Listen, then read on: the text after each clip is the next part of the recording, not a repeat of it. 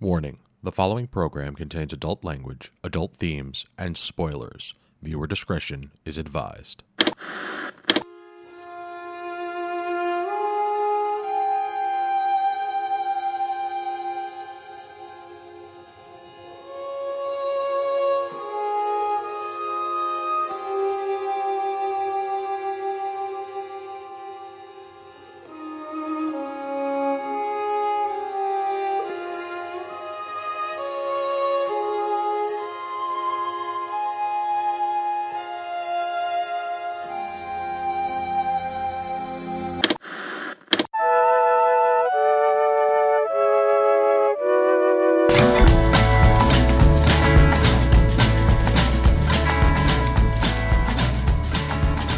Good evening and welcome to this week's episode of This Week's Episode.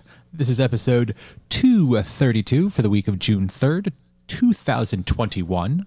I'm your host, Evan Goldstein, and with me as always is the sweetest inventor ever, Angie Fernot. Oh no, she fell. A woman of 1,000 languages, Karen Randazzo. It's weird for us too. And the man with the healing touch, Chris Randazzo. I'm huge. We here on this week's episode is Talk Television. This week was my pick. I chose The Nevers, Season 1, Episode 1, The Pilot. But before we get into that, here's your weekly reminder that you can get in touch with us at mail@geekade.com. Let us know what we should be watching, what we should avoid, because that's a big one. There's a lot of stuff out there, and we want to know what not to watch. Make a suggestion. We will listen to you, and we will probably watch it. Ferg, that's our next episode. Ferg, I'm talking to you. Pick is a listener pick. Nudge, nudge, wink, wink, hint, hint, not Danger subtle. 5. I don't know what I watched. Anywho. You watched it already? No. I started. Okay, we watched like 5 minutes. I'm just going to put it right out there. Ferg, thank you. Thank you. So, thank you for everything. I remember when I first introduced Angela to Syphil and Ollie. And at the very end, we looked at each other and went, "What did we just watch?" And I said, "Well, that's Chris, and that's his sense of humor." I felt that same feeling coming on when I only got 3 minutes into this episode. Yes. Oh, I'm so excited. Oh, it was so good. It was pretty outrageous. Okay, Yeah. now I have to ask. I feel like I've had this answered for me before, but I want to be sure. Angela, have you seen? That was weird. I called you Angela. You did. Wow, that was right. so Weird. formal. Can we I'm just kind of like, playing off of Evan. Angie, have you seen Rejected? My spoon is too big. I don't think so. Oh, we are watching that. All right, because that was kind of like my friendship test for a long time. Like, if I showed that to you and you looked at me and like, what's wrong with you? Then I knew that we weren't going to hit it off. But if I showed it to you and at least one point you just started laughing, then I was like, all right, I can get down with this. I laughed a lot, everything that and is that's whole. why we're married.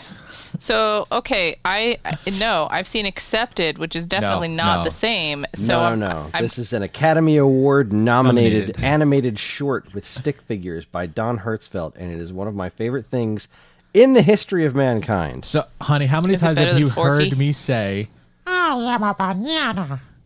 like 3. That's what that's from. Wow. Okay?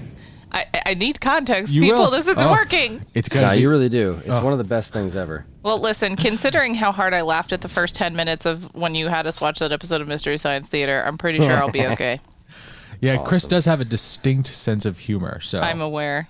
Emphasis on the stink. Yeah. Yeah. Huzzah. All right, so let's jump right in. It's late. I'm tired. It's hot. I got a headache. What have you guys been watching?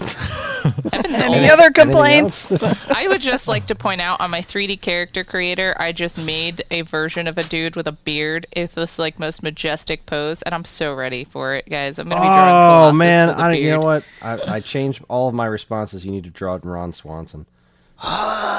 Okay, I'm gonna draw a beefy ass Ron Swanson Beefy ass Ron Ron Swanson. Swanson. with bacon There and it is. Aragorn's With sword. Colossus. Aragorn's- Yes, Aragorn's mutant sword. Colossus Ron Swanson. Make it happen. Colon Swanson? Colossus Col- Swanson? Colin Swanson. What? It's gonna be a show, y'all. I like the way Chris is like, where are you going with this? It's Colin Swanson. Why are we beating around this bush? Welcome to the party, folks. It's Ron Swolosis. That's what it is.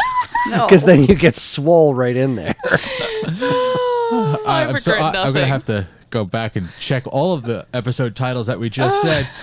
This mustache is majestic. Ron Swolosis. No. Yes, I don't know what that please. was, but anywho, that's fine. So guys, what's going on at the Randazzo Casa? Aside Nothing. from insanity. I'm organizing perler beads. So you said that, and I didn't know what they were, and then Well, I there's acquired tubes the that you information iron. from context when you started explaining. They're the melty Yeah. beads. Sure. Why? I'm assuming that's what these things are called, but I'm organizing them, and it's really, really relaxing. I'm having a good time. I haven't watched much in the way of TV. We watched a couple more New Girls. Did we finish Cougar Town last time we spoke? Had we finished it? Finished? No, you had. I thought you had just started it. Yeah. Oh. No, we did. We started the last season. We picked up. Okay. Well, it was really easy to pick up where we left off on that one. It was like, oh yeah, done. So Orphan Black Cougar Town is not. that's true. But no, it was good. That show was a solid ride of complete and total insanity. So that was a lot of fun. We watched a few more New Girls. I have not watched any more Bad Batch because I don't know. I just haven't really been motivated to. I've been doing so many other things. Last week was stupid busy for me, so I just haven't really gotten to watching any more Bad Batch. And we have been doing this thing called being social now that we're both fully vaccinated. Right, sounds yeah, we've like awful. seen people and stuff. We went to a comedy show. We saw Mike Birbiglia. That was cool. Oh wait, He was the that comedian. We didn't just like see him there. That was outdoors.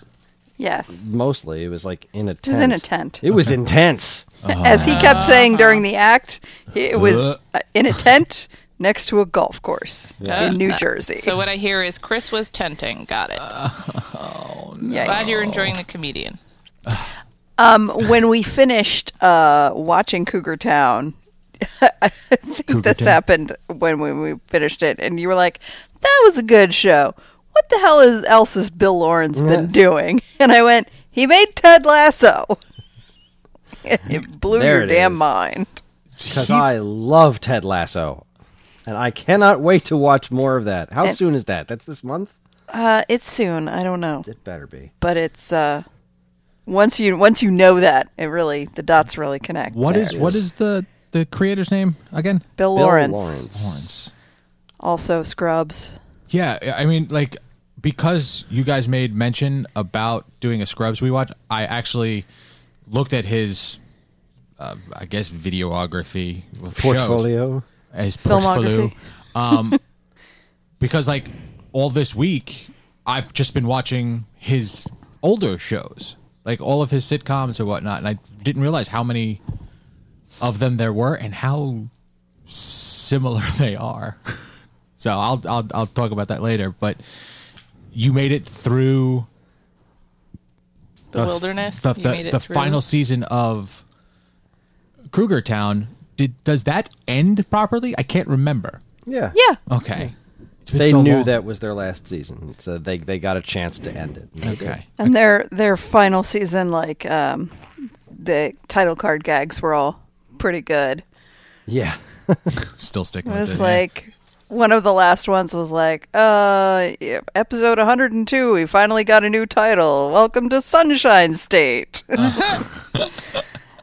And then the show ended. And then the It show was- ended. It was good comedy. We watched that Friends reunion special on Oh, we did HBO. watch the Friends reunion. That was pretty neat. Tell me more. I feel was like good. I've watched it Joey is completely. I've puffy. seen so many clips of it. Yeah, I'm totally All over the pretending I place. care, but I do. Sure, I care for the people who care. So For the people who care, it was good. You know, they did a lot of. They had brought the actors in and had them all. Basically, it was the first time they'd all been in a room together, except for one other time since the show ended in You 2004. mean they weren't friends Oh. in real life? Well, apparently they are all friends in real life. Yeah, just they're don't- like text chain and whatnot, Yeah, but they- getting all 6 of them together hasn't happened except for one other time. Because they all, for the most part, have careers, I guess. I don't know. I liked Friends, and I enjoyed the reunion. Tom Lennon was there. That was awesome. Yeah, I mean, they brought in some memorable guest stars. They did a fashion show of some of the memorable outfits. Yeah, that was weird. Lady Gaga did a whole song, and I didn't care at all. I don't think that... I She don't did know Smelly who the Cat, hell- didn't she? Like, that's the clip I saw, that she came in and sang Smelly Cat with Phoebe. Yeah, she came in, but they didn't. So, like, every single other guest they introduced, like, hardcore. They were like, and this is this person, this is their name, this is their career, and this is how they're related to this show in some way, shape, or form. They're Muppet a big Show fan style, or something. nice. Like, and this was just like Phoebe sitting there, or what's her face sitting there, Lisa Kudrow. playing Lisa Kudrow, playing Smelly Cat, and the thing, which is that's really the one running gag in that show I never thought was even remotely funny, was the Smelly Cat thing. It's like, I don't know why this is funny. I don't get it, but whatever. And then, like, this woman shows up and starts playing with her, and, like, I'm supposed to know who she is, and I didn't know who she was. And then we were like, is that Lady Gaga? Is that who that is? Like, I don't freaking know. I don't recognize her when she's not dressed like a, stack of garbage bags or something. And then the credits rolled, and I saw Lady Gaga's name. I was like, oh, I guess that was her. That was weird. It's okay, Everybody Chris. else they introduced. But Now I know not you're her. an unsophisticated swine. Got it. Damn right I'm an unsophisticated swine. It's true. I could vouch for that. Yeah, actually, I'm quite sophisticated because I'm organizing perler beads. And nobody unsophisticated organizes stuff. Scientific fact. I have Oh, a boy. question about. I think you were the first people I've actually spoken to that have watched it. There was a lot of, let's say, bad press for Matthew Perry. Was he that bad? No. For during the reunion? Yeah, like No, they I were thought saying that like was- slurred speech. No, it was. Oh, no. Yeah, I think people are blowing that way out of proportion because that dude's had a rough life. But Yeah. no, man, he was. I love watching Matthew Perry and stuff. I don't know anything about the guy's personal life other than I know he's had a real rough go of it. He's had a lot of substance abuse issues, but I've loved him in pretty much everything I've seen him in. And there was one point during the show where he was just like, straight up talked about his crazy ass anxiety, where like if they were recording a show and people didn't laugh the way that he expected them to laugh, he would freak the hell out. Like he, cold sweats and Right. like just spiral and shit, and like, damn. and that and Poor it was Matthew it was Wait, Friends was a I'm not joking. Was Friends a live studio audience? yeah Yeah. What the fuck? yeah filmed in Really? front of a That live was kind of- audience. It was That kind was- of cool the way they filmed all the people coming in back to revisit the set, that they set up the set again, but they shot it from far back enough that you could see like how the sets were connected and the space around them. Yeah, that Oh, was that neat. was pretty cool.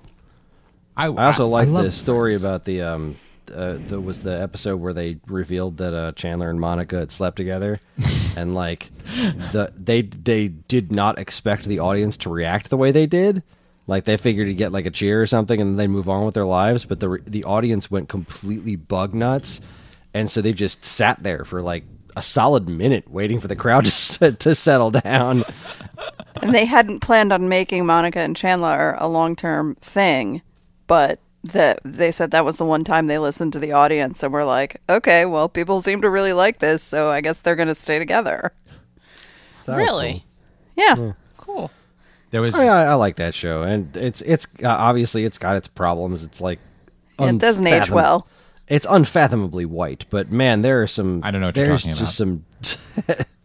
There's some genuinely good comedy in that show. Like there's some really good jokes, and that cast really played well off of each other. And I don't know, like I said, I like Matthew Perry. I love his delivery, so I'll watch him in just about anything. I was just mad that they didn't feature a clip the clip of one of like my favorite Friends gag ever, which is when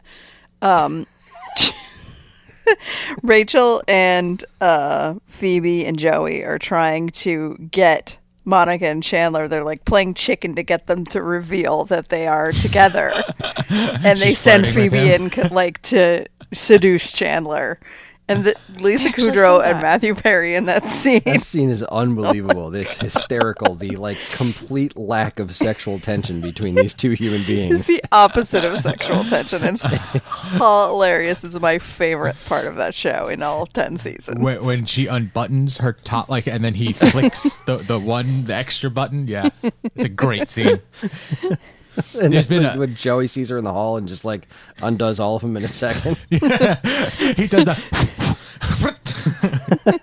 Show him your bra. He's afraid of bras. He can't work them. See, and what I like about this reunion is there's been so many clips on Facebook and TikTok and all of those things that are showing stuff that may not have been in the reunion, but there were 2 Joey scenes or descriptions of Joey scenes. Was one where he did 3 entrances for one scene. He tried to he was coming into the coffee shop and he never looked down, and on his first entrance, man, he face planted hard and then just bounced back up. It took him 4 tries because the second time he knocked over a chair. The third time, Matthew Perry jumped in because there was so much laughter going on that he wasn't involved in, that he had to make a scene.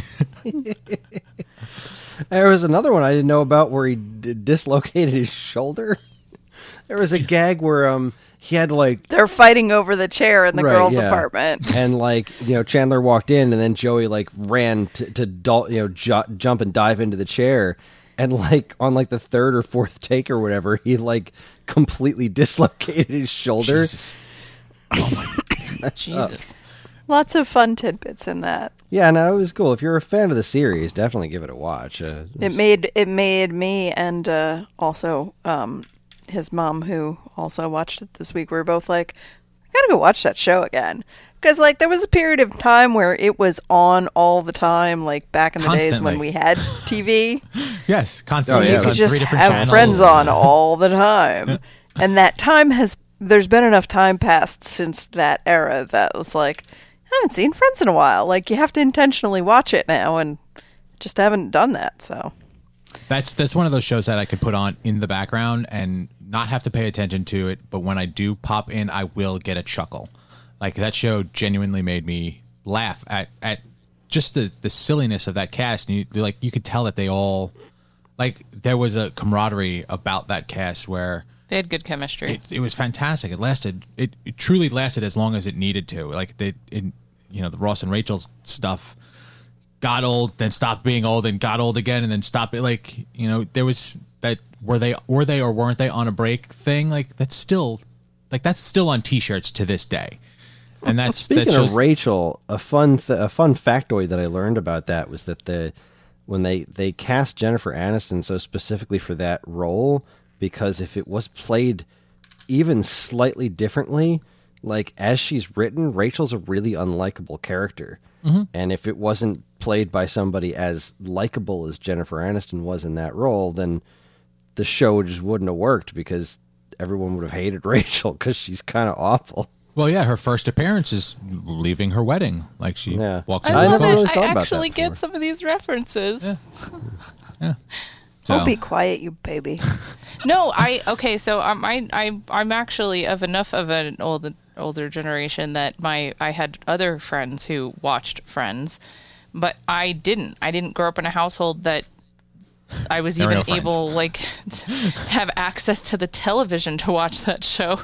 And so I was never really exposed to it. And then people would make such a big deal. Oh, you got to watch Friends. Oh my God, it's the best. And I was like, you know what? No, I'm not. I think of Friends like I think of Frozen. I don't want to.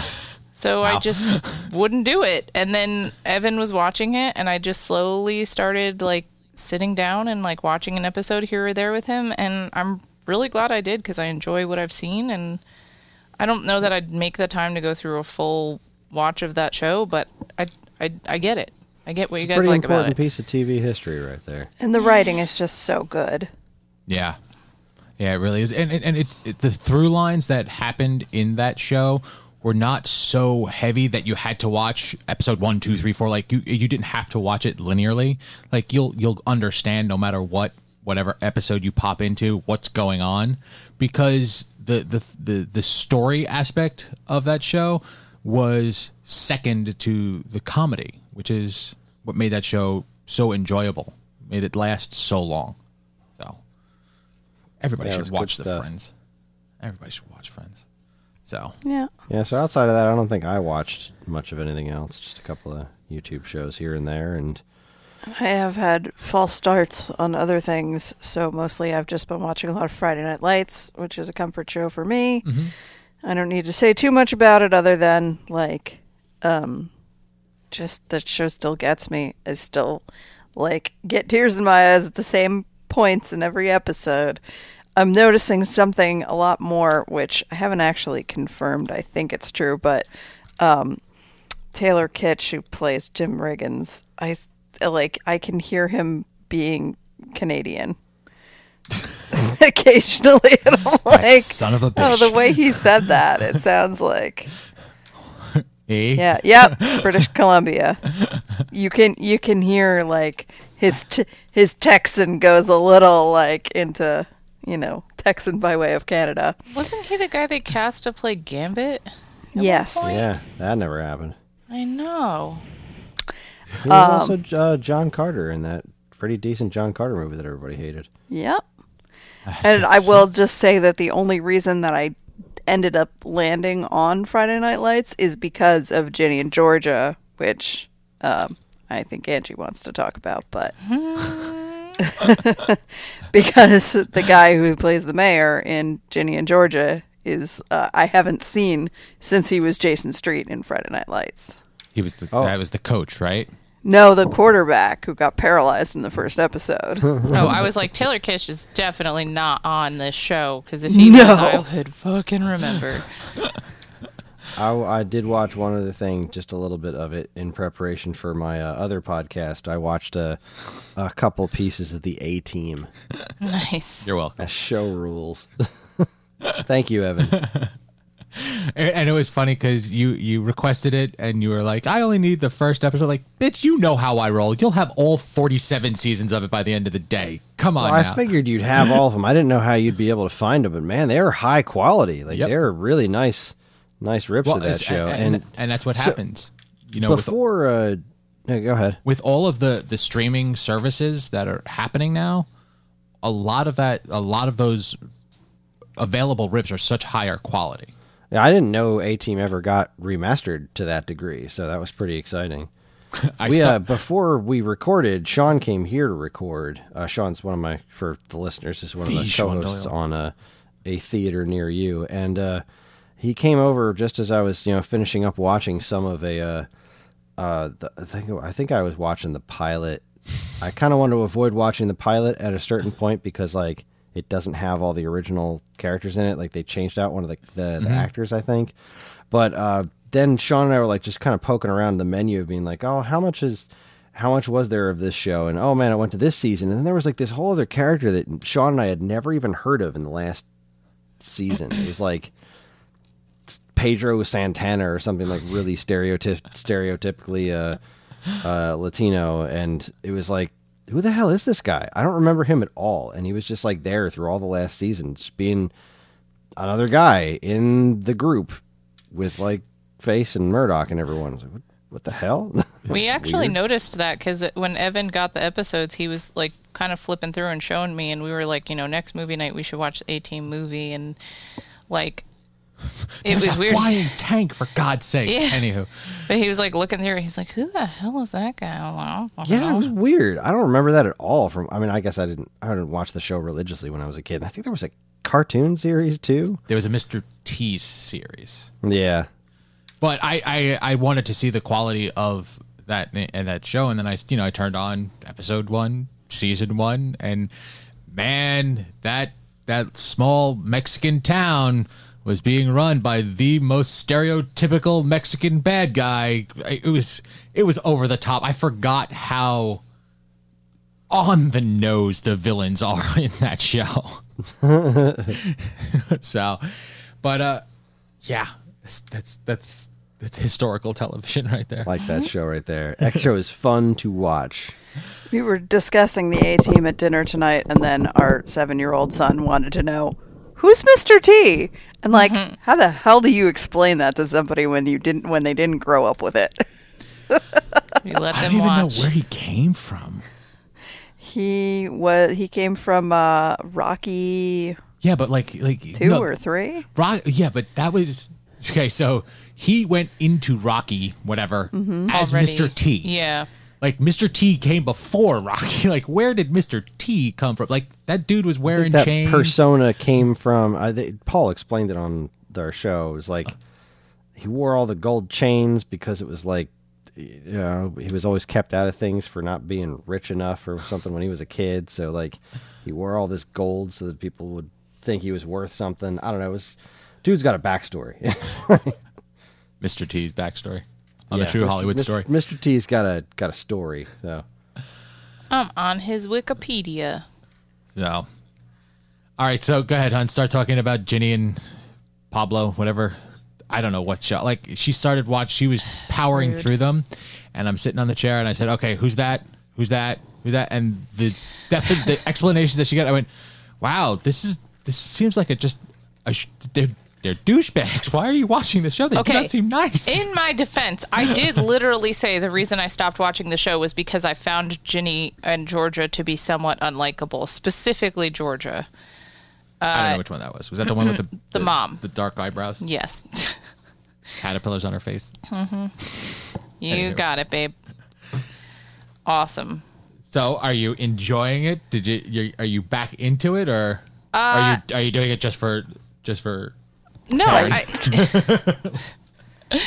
Okay, so I feel conflicted still about some of these characters and their choices. But I do think that they are well written in the way that, despite their complexity, I still want to follow their story now. I think it helped that the episode I came back on was the Halloween themed episode, and I thought that episode was very well done. Just because it incorporated some fun, spooky things into the atmosphere of the episode. And also, I love seeing how much Georgia fights for her kids. Like, she really...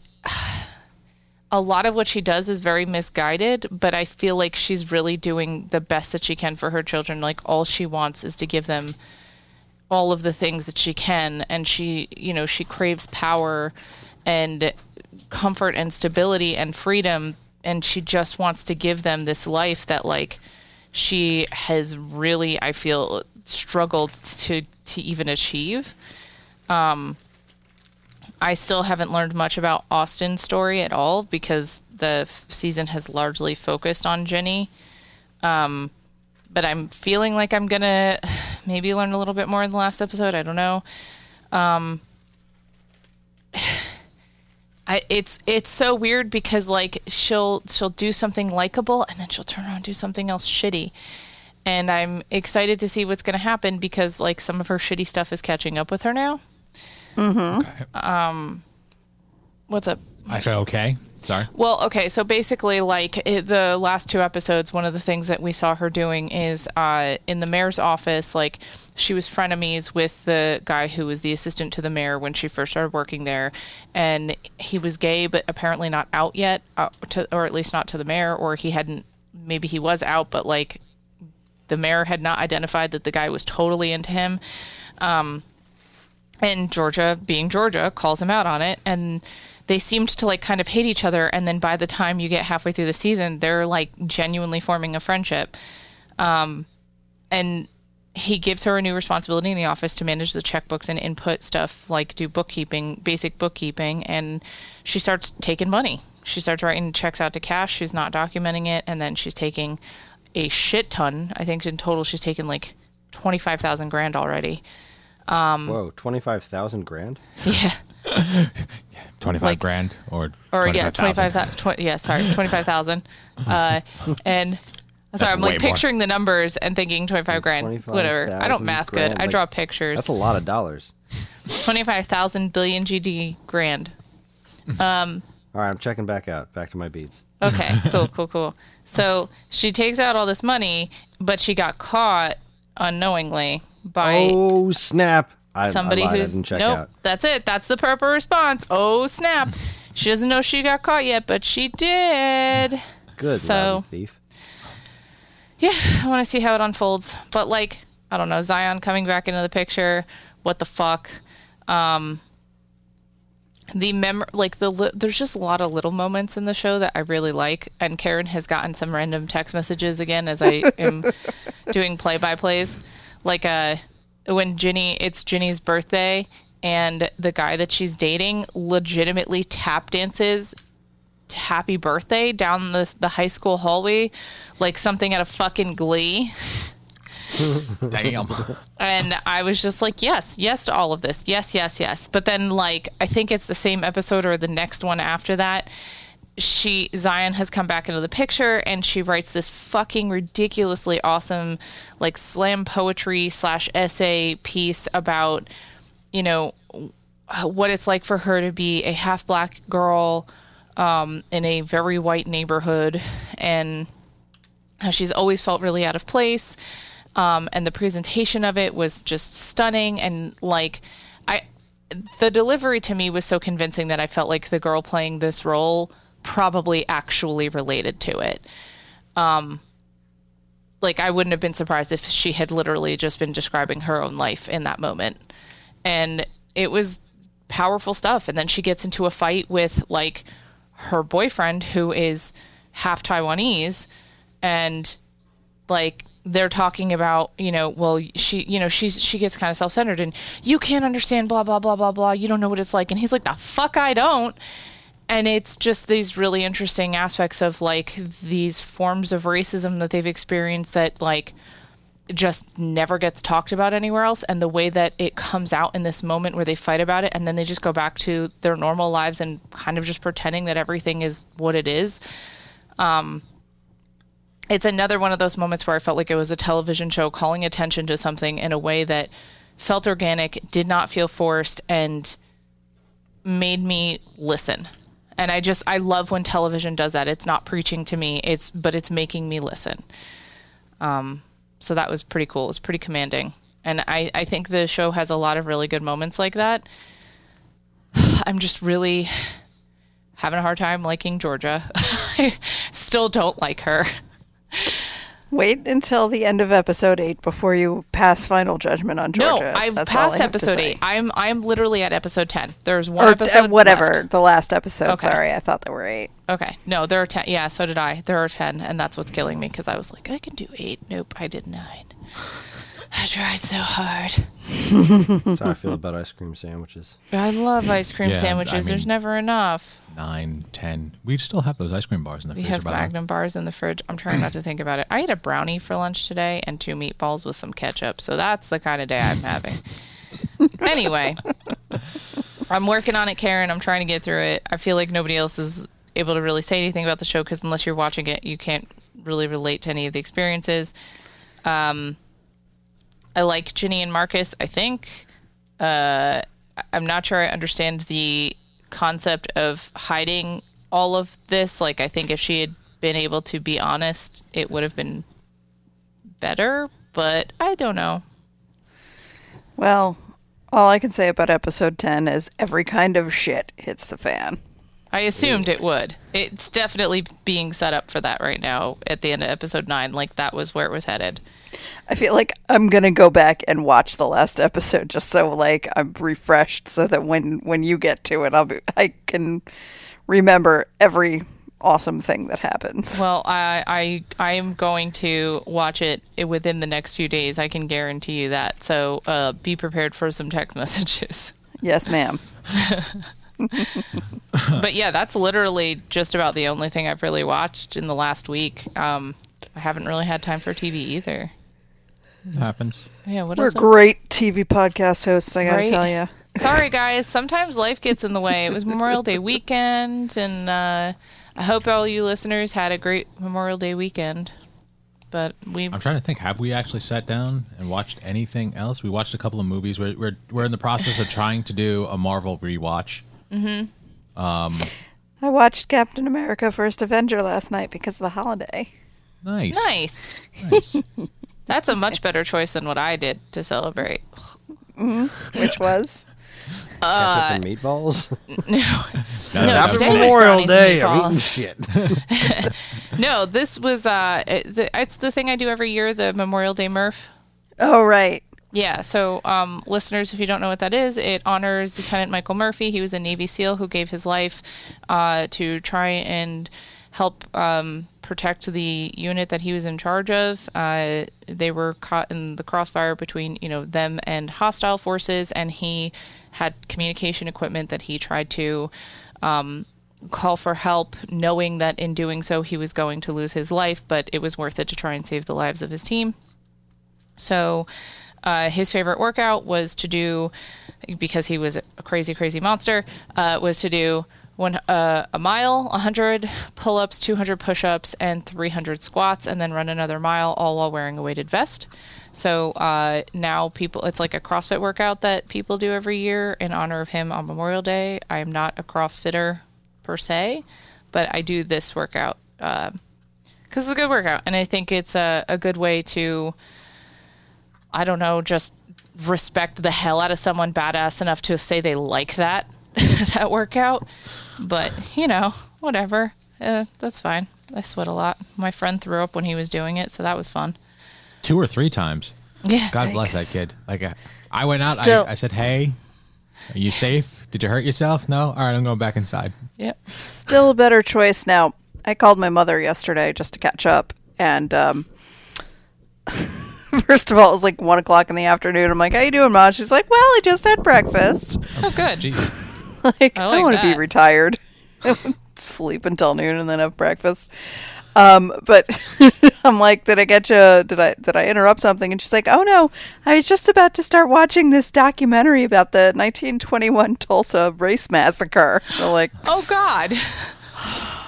I mean, Lighthearted yesterday television, was the 100th anniversary of that event, and so it was definitely a worthy way to spend one's time, Yes. especially when you are, a white person trying to educate yourself about Black history and things that have been erased from, mainstream history education. But still, I was like, oh, so that's what you're doing with your holiday. Cool. Festive. Starting on a light topic of conversation. Have a hot dog? Right? Holy shit. Honestly, though, good for her. Like, Yeah. I feel like that's a real effort to try and better oneself. And it's a heavy, heavy thing to take on. I mean, Memorial Day to me has, since I started doing this workout, become a very heavy holiday, because I think as a person who was kind of ignorant of it in the past, I was just like, yeah, free day off, let's barbecue. And now I'm like, oh shit, this holiday is literally for all these people who died. Awesome. Like, this is actually serious. But not awesome. Right. Yeah. Well, that's sarcasm, right? Yeah. But sorry, it's not translating well. It's not awesome. Just in case anyone was wondering if I was serious. But yeah, good for her. That's crazy. Well, on that note, Yeah, let's get real heavy. This is a fun podcast. Seeing as you guys were telling me that you were doing a Cougar Town rewatch, and we started talking about Ted Lasso because of Bill Lawrence, I was like, oh, I liked a lot of his shows. What else has he done? I didn't realize he was involved with Spin City, so I started watching that, and I love Michael J. Fox. I think he is a fantastic actor. He does some fantastic work on that show. I have He yet likes to. you too. I haven't made it to where Charlie Sheen takes over, which I don't know how that translates, but we'll see. But there was 2 shows that I never heard of that he was responsible for. One of them is called Undateable, which ran from 2014 to 2016. It seems like a bunch of up-and-coming comedians in a sitcom situation. I have yet to watch that. But what I did watch is a show that he did called Ground Floor. It's in 2013, and it features... Okay, so this is right after Scrubs, okay? So he has... It seems that in his shows, he tries to reuse a lot of his actors. Like, he has relationships with a bunch of these actors. So in this show, it features John C. McGinley. McGinley. Yes, McGinley. And he is a boss of a financial company, and he's literally Dr. Cox, but now as a money guy. Does he always have that gravelly voice when he's in? That's his voice on screen like that. That's his voice. Like Oof. that's yeah. Damn. But what pleased me the most about this show is that the guy. Okay, so it's about these two younger people that one of them works on the top floor, one of them works at the ground floor, and they meet and they become romantically inclined. But one of them's all about money, and one of them's, real life. And the male lead, the character's name is Brody, Karen.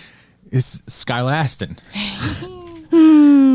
And I love him. I love him too. And his character, he's a sweet guy. He's really good at his job, but like they have squeezed every opportunity for this boy to sing in the show. It is You can't adorable. not. You gotta. And I'm enjoying it. It's 25 minutes and it's lighthearted comedy. I was trying to get through a bunch of these because I wanted to watch Ted Lasso, because you guys are, speaking so highly about it. I wanted to catch up and get that because, Bill Lawrence is like, when you're watching one of his shows, like there's I don't want to say a sensibility, there's like a speed to it. There's a cadence almost to it. And you saw the same thing with Cougar Town and with Scrubs, and not so much with the second half of Scrubs. That later season of Scrubs just got really bad. The new batch. Yeah. The new class. Yeah. College years. The college years. But yeah, I'm really enjoying those shows. There's not a lot of them. There's not a lot of episodes, so I will eventually be on Ted Lasso sooner rather than later. But before you go move on, there's something I wanted to say that I forgot to say. Sure. One of the things that we learned about in the Friends reunion was that Matthew Perry was stolen from another show, and this other show was some sort of sitcom where he was an intergalactic baggage handler. And I need to find this show and see it. So Matthew Perry. Yeah, it was like something or other 2194. And like they showed a clip of it during the show, and I was like, "Oh my god, this looks awful." Was that the show that? Right, it was they stole two people from a different show, and that was the one where they were just like, yeah, go ahead. This show isn't going anywhere. And then like somebody else. It was Jennifer Aniston. It was Jennifer Aniston was doing some other like super by the book sitcom, and they were like, "Oh, you're going to leave this show for that one? Okay, that show is going to be gone in a month. This sort of show is going to make you a star." Like, yeah, okay, that didn't pan out too well. All right, I have the info. According to IMDb, the show is called. Oh, it is a made-for-TV movie. Oh, that means it didn't get picked up. Called LAX 2194. Yeah, there you go. That was shown in 1994. There are no imagery. There's no cover shot. So Sounds real. See if you can find that one for me. 'Cause I am fascinated. That I'm will utterly probably be a fascinated by YouTube this. find kind of thing. That's going to be awful. But they showed a scene from it. It was like, wow, this looks amazing. I have to see this. So bad it wraps around kind of thing. I don't think it wraps around. No. I think it's just going to be awful, but it's really just kind of this scientific experiment of like, how far did this get? Because clearly, if it was listed as a TV movie, that means like, all right, we only filmed a couple episodes before it got trashed, so let's just string them together and call it a movie. Perfect. Okay, I'll do my best to find that. But yeah, other than that Bill Lawrence stuff and Marvel movie, that's pretty much all I've been watching. Bill Lawrence did do a Rush Hour television show that I'm actually afraid to watch because it doesn't. I forgot that was a thing. Yeah, I didn't know it was a thing. I thought it was just the movies, but I remember seeing some sort of ads for it at some point. yeah, no, it scares me. So, but if that's all I got. You guys got anything else? Any news that we want to blaringly got to talk about this week? Because I don't remember seeing anything. No, sir. No, I feel like there was one thing that was relevant. I'll have to go back through it. I did remember I was watching Haunted on Netflix. I don't get it, guys. I like horror. That show, I don't get it. I don't know. Does someone else watch that? If you do, please explain why I should, or why it's appealing to anybody, because it's got 3 seasons now. It's not doing anything for me. How have you been feeling about Expedition X? Like, as you fall asleep on that, and that's one of those paranormal shows that I watch that I fall asleep to. But this is, I can't remember. Josh Gates, who does all the Discovery Channel kind of paranormal hunting shows. I actually really like it because they're not just like walking through dumb empty houses and stuff like that. Like, they're also going to really cool places. Like, there was an episode that Evan was watching the other night, guys, and they were spelunking. Like, it was that freaked me out. Really cool. Yeah, they were in. Okay, so Josh Gates has 2 people that work for him. Mm-hmm. One of them is a paranormal investigator, and one of them is, I think he's a biologist, is his trade. But it's the skeptic and the believer, and they find a story, whether it be about UFOs or hauntings or whatnot, and it's in some sort of remote, faraway place, and then they send these 2 people to do some sort of investigation. And the one that you're talking about was the investigation was of the world's longest cave system that they were actually mapping. They were in the process of mapping, and these scientists who were actually mapping the cave system, like, they had experiences in there, so they brought the people in there. And as we're watching this, like, I'm claustrophobic, so even watching that stuff on TV, like, freaks me out. So it was, I know, look, I don't want to say it's not real or not, because they're really not doing that whole, do you see that? Look at this camera. Like, they're not doing that stuff. They're just putting these people in this situation to see what's going on. But it was so unnerving because it was so dark and there was nothing there except for rocks and dripping water. Like, those were the only noises it was off-putting. And then the next episode, they go to, like, the Amazon rainforest, and the spiders and snakes and shit. Like, it's quite interesting, especially when you're comparing it to something like Ghost Hunters, which is just going to, somebody's house. And, it's exploratory. I like the fact that there's like a sense of adventure that goes beyond just the paranormal aspect of it. So I think that show is actually pretty cool. Expedition X. It's funny because Josh Gates starts the episode by talking to his 2 people, and he's like, "Yeah, you're all right. You good? You ready to go?" And I want them to both look at him and go, "No, fuck you. I'm not going. No, you're not getting an episode this time around. I'm not going to the Amazon rainforest that is, this whole town is blown away because people thought it was so haunted. No, I'm not going there." So. I'm like half expecting a news article where one of them turns up dead from the amount of crazy shit they seem to do on the show. Like, it's really interesting. It's definitely gotten my attention. They went to they had this one where it was an island of dolls. I remember that. I don't remember where it was, but this guy, they're sort of like these little. It's like a river system that sort of blocks out these little islands. And each one of the islands has a caretaker because they were growing stuff on them. And years and years and years ago, a caretaker came across a little girl who had drowned, and her body washed up on his little island.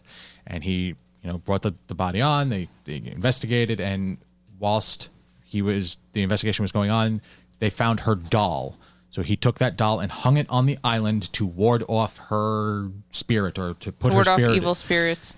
And it has become a thing. Now this island, and it's not a huge island. It's like you can easily walk from one side to the other. But this thing is covered in the creepiest goddamn baby dolls you've ever seen. It's like, like in Toy Story, that kid that lived next door that would tear the dolls apart. Sid. It's like that kind of crap. It was so... But they investigated. It was an hour-long episode. I watched the hell out of it. I don't know why I like that stuff so much. I don't either. I gotta tell you though, that was a good. I like that discovery of that show. Yeah, it's different. Good. I'm glad that you were getting something out of it as opposed to just falling asleep immediately like you normally do. Well, no, I'm still falling that's asleep. Important. Yeah, I don't know what you're talking about. That sleep is still happening. All right, let's let's take a quick break. We got some commercials to read, and then when we get back, we're going to talk about the Nevers. Okay? Yeah. Stay tuned. And now, here's a quick look at some of the other original content available now from our partners and Geekade.com. First up, for their second attempt to be entertaining while talking about movies, Paul, Sean, and Chris discuss the virtues of the ever-wonderful movie adaptation of The A-Team. Aww. Dun, dun, dun. Yeah! It's got Liam Neeson, my man, Rampage Jackson, a flying tank, and lots of confusing plot points.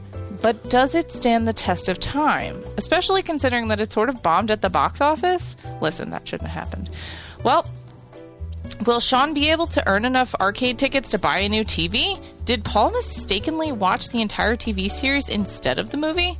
What happened when Sean met Mr. T as a kid?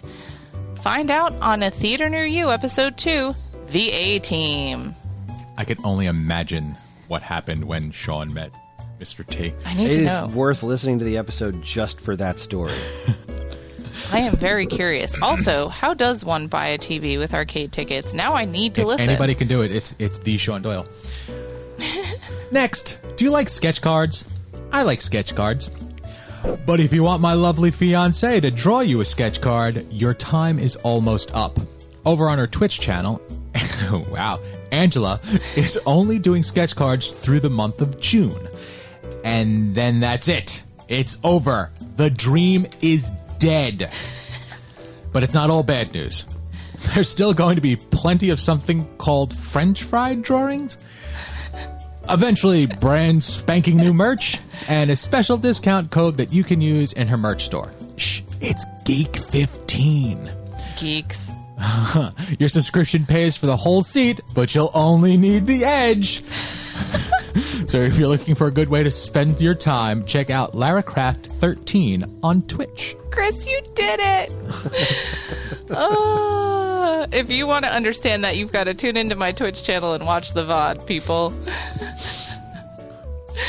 That's fantastic. You're welcome. Finally, it's always an important milestone when a podcast reaches its 100th episode, and Mutant Musings has done so in the most comic book way possible, with comic book numbering. Yes, if you count the episodes of Mutant Musings Evolution towards the overall numbers of Mutant Musings episodes, and toss in all the unnumbered specials, you get 100. And just to keep things confusing, the next episode will be, indeed, Mutant Musings Evolution, Episode 11.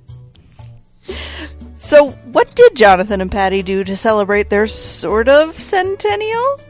They counted down their top 100 favorite mutants. Learn all about it in Mutant Musings Episode 100, 100th Episode Extravaganza. Extra. 100 mutants? Jeez, I didn't know there were that many. Oh my god, there's so many. I'm excited for that. I pitched it to them and as a bad idea that I thought they should do anyway, and that's what They happened. ran with it. Ran with it as I knew he would, because it's a good idea. Darn it. Anyway, for all this great content and more from us and our partners, be sure to keep your eyes on Geekade.com. Sexy man plaid shirt. Let's see what that uncovers. And we're back. Listen, all you really need to go do is look at like a certain I did it. flavor of romance novel covers. You'll be all set. for your Lumberjack. reference Is it images. lumberjack softcore porn? Oh, Jesus Christ. No, that's not what I was going for. but Lumberjack romance? Tell me more. Lumberjack romance. I'm trying to like Sign start me this the going. fuck up. I think- can find you one in like 10 seconds. This is I the just kind of have to text episode my where friend. you keep all the extra context in the episode because really this is what's making it right This now. is true. I mean, I could just say, and we're back, and just keep the conversation going.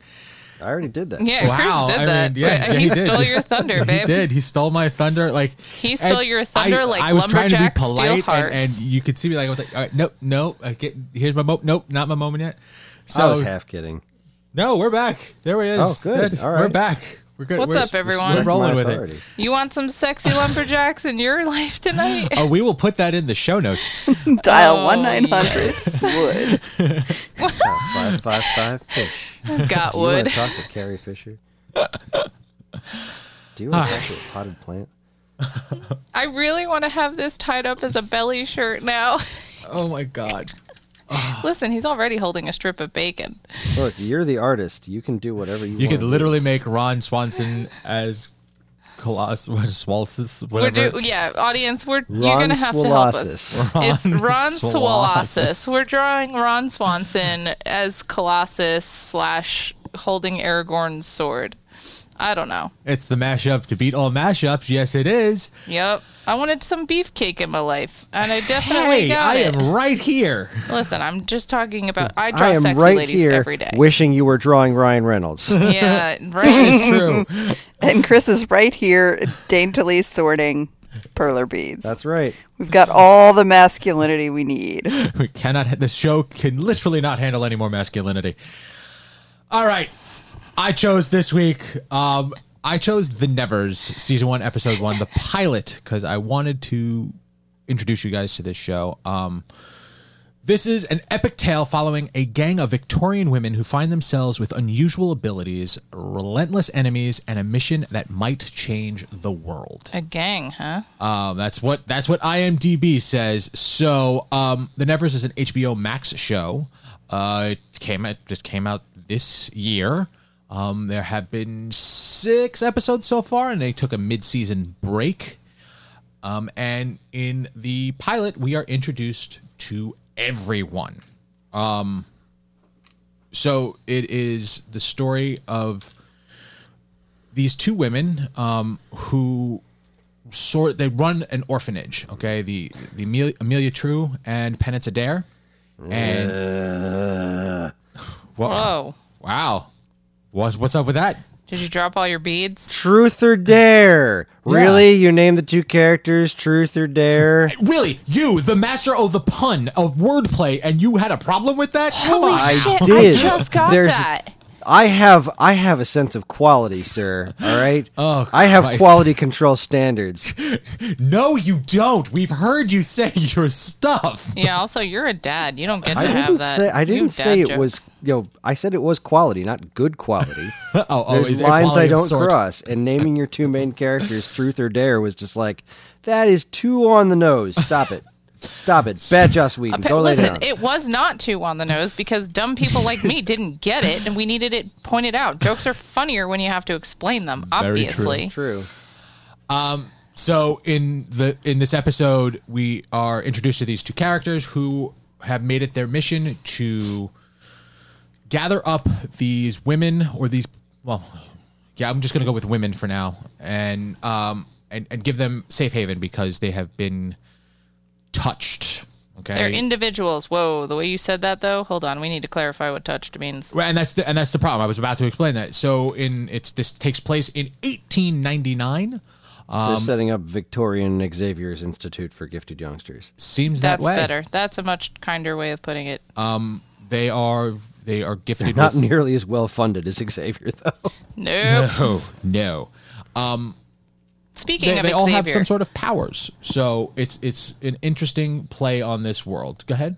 I have a really important sidebar. Yeah, go Does ahead. Colossus have a belly button?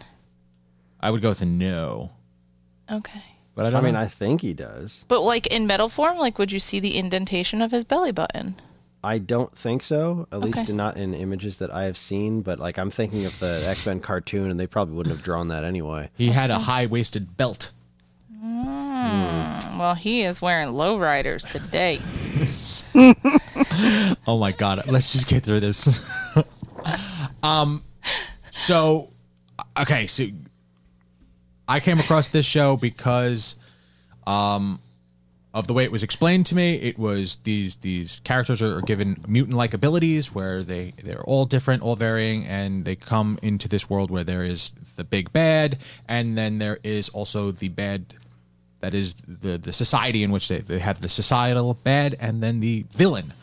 And as this world progresses, we're seeing the different sides, and the way people are looking at these girls in this home as a danger or as something to be used for, fortune's sake. So it's a deeper story, and the issue with the pilot, of course, is that you can't get everything. Now, Angela and I have, going to go right out on Front Street. We've watched all of the episodes as of have been released. And when we went through and rewatched the first episode, there were so many things that were brought out in the first episode that once you watched the whole season, you went, oh, that makes so much more sense. Like that, there is a reference there that we didn't get explained till episode 4. And I really like that because it made episode 1 really rewatchable for me. Mm-hmm. Now So it's got some neat payoff stuff. It very well. So even in the last scene of the first episode, there is payoff.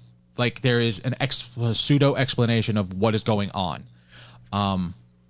But yeah, it was like a space fish or something flew by and yes, and exploded on everyone. In essence, yes, that's what it looked like, and their powers were gifted to them by aliens.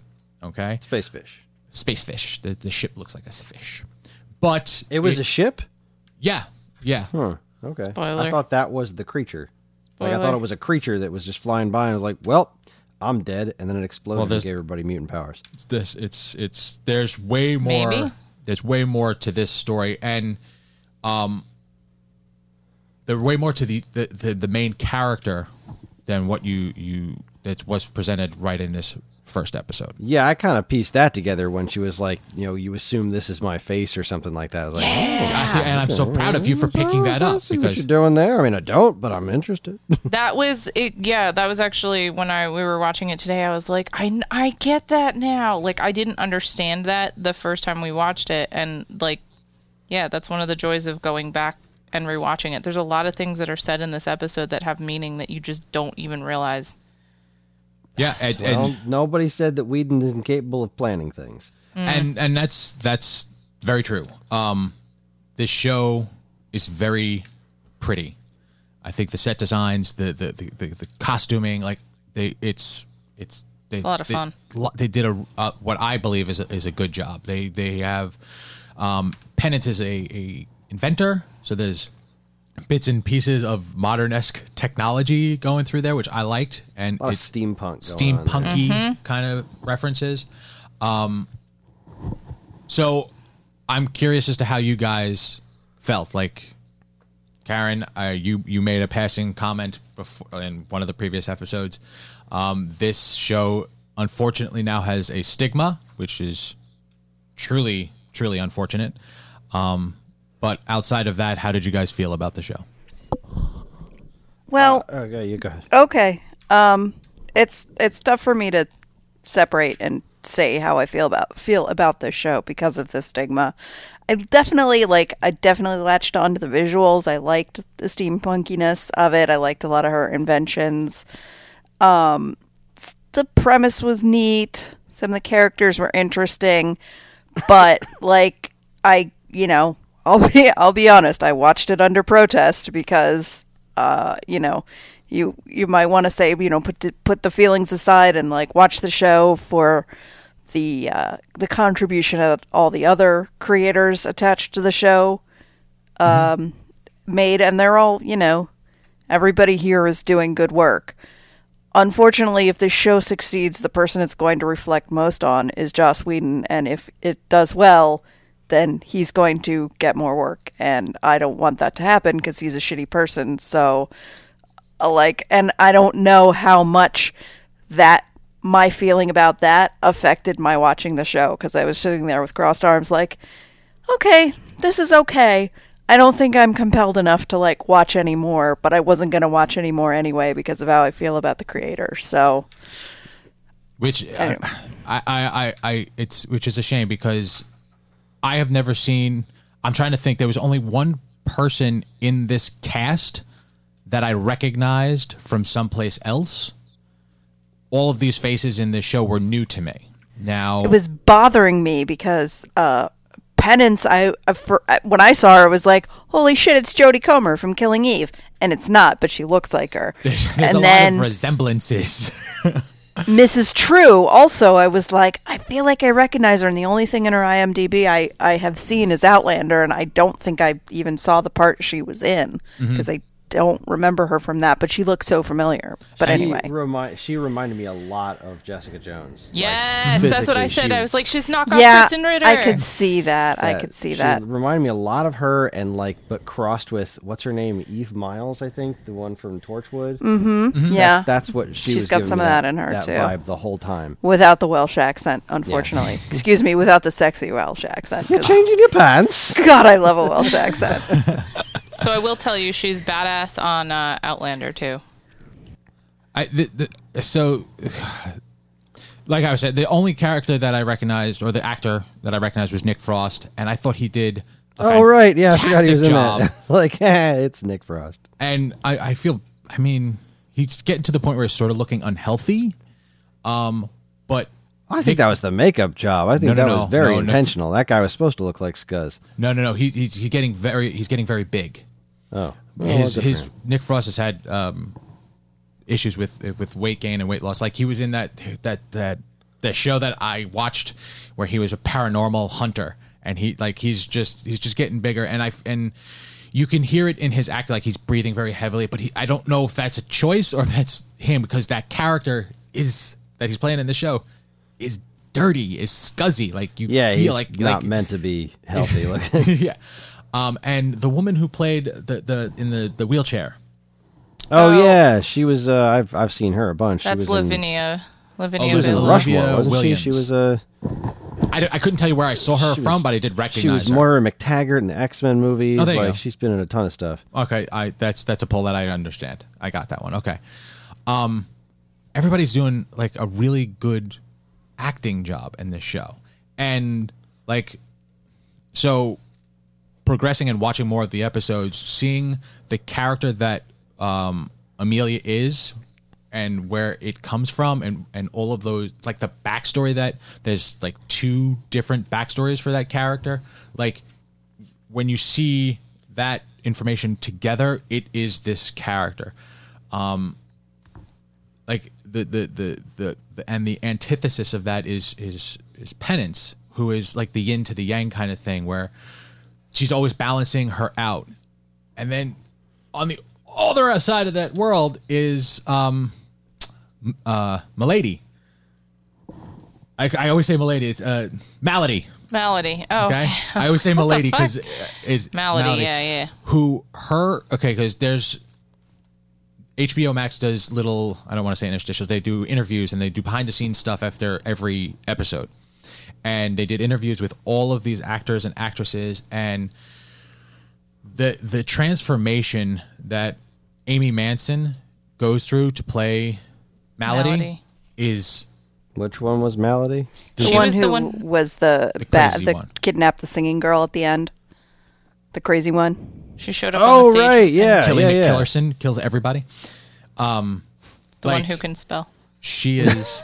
I like that when she first showed up, I'm like, okay, but like, is her superpower that she's fucking nuts? Like, why are these people following her? Like, she's just crazy. Oh, I get it. She's like, So okay. I can actually tell you, because it really...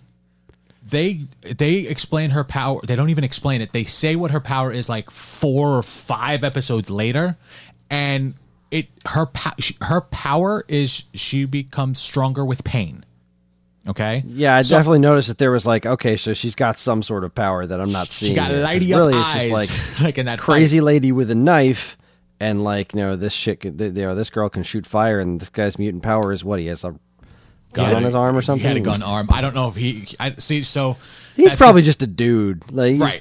I don't think he has special powers. So in this episode, the girl with the voice, yeah. you could see that the people that can hear or that are affected by her song are the touched.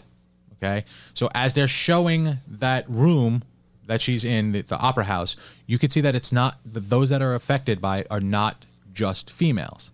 So you have the doctor who has. Well, yeah, we saw the doctor earlier, so we kind of already knew that. So, but But Lord Masson kept making the assumption that it's always women. It's always women. That was the thing. Like they're pushing on that fact, and it cuts to him during that scene, and you see him just uttering like he's just watching this kind of chaos, and it actually looks silent to him on the stage, like that you just hear people screaming, and literally the only people who hear it are the touched.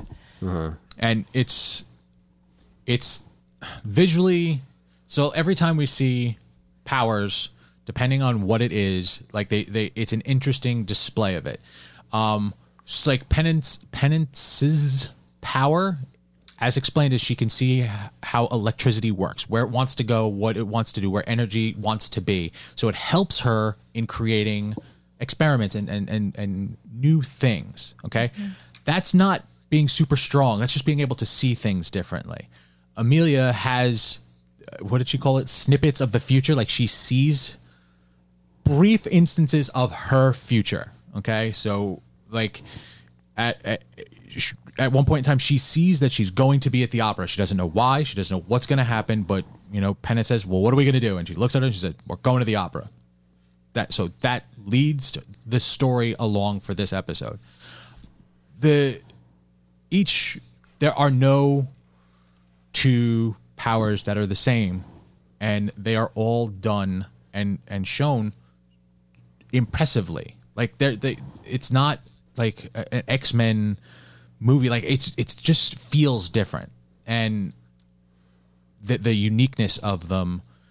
Some of the little girl who understands all languages and speaks in just wandering languages, like that girl is literally speaking in every language as she's acting, which is impressive. And there was an interview with her and her dialect coach. Like she doesn't know what she's saying. She's just they're giving her letters to repeat because she doesn't really know what she's saying, but she's so good at it that it looks like she's fluent in all of these languages. Like that's how well they're projecting these powers.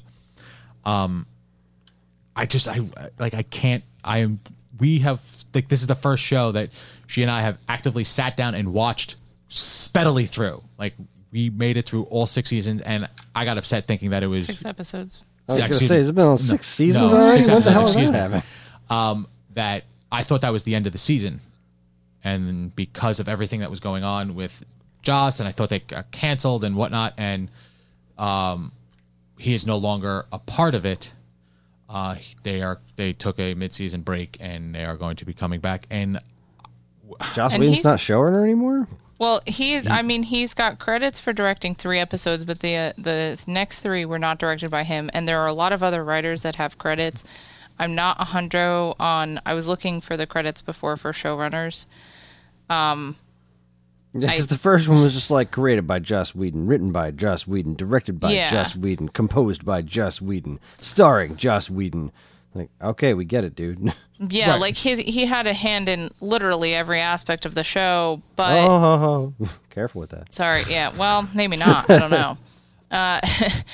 Maybe it's true, but anyway, yeah, like he seemed to be more involved initially, and then it says like the third, I guess the third, fourth, or fourth, fifth, and sixth episodes are directed by other people.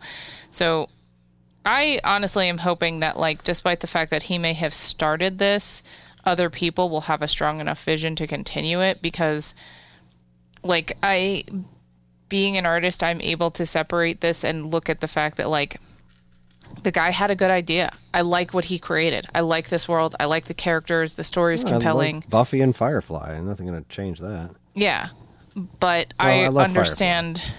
I understand what Karen is saying. Like, if everything that everybody about him is saying, if everything everybody's saying about him is true, I don't really want to see him keep getting work because this does well. I want this to do well because it's good and because the team that takes over can keep it alive. And that's really what I'm hoping.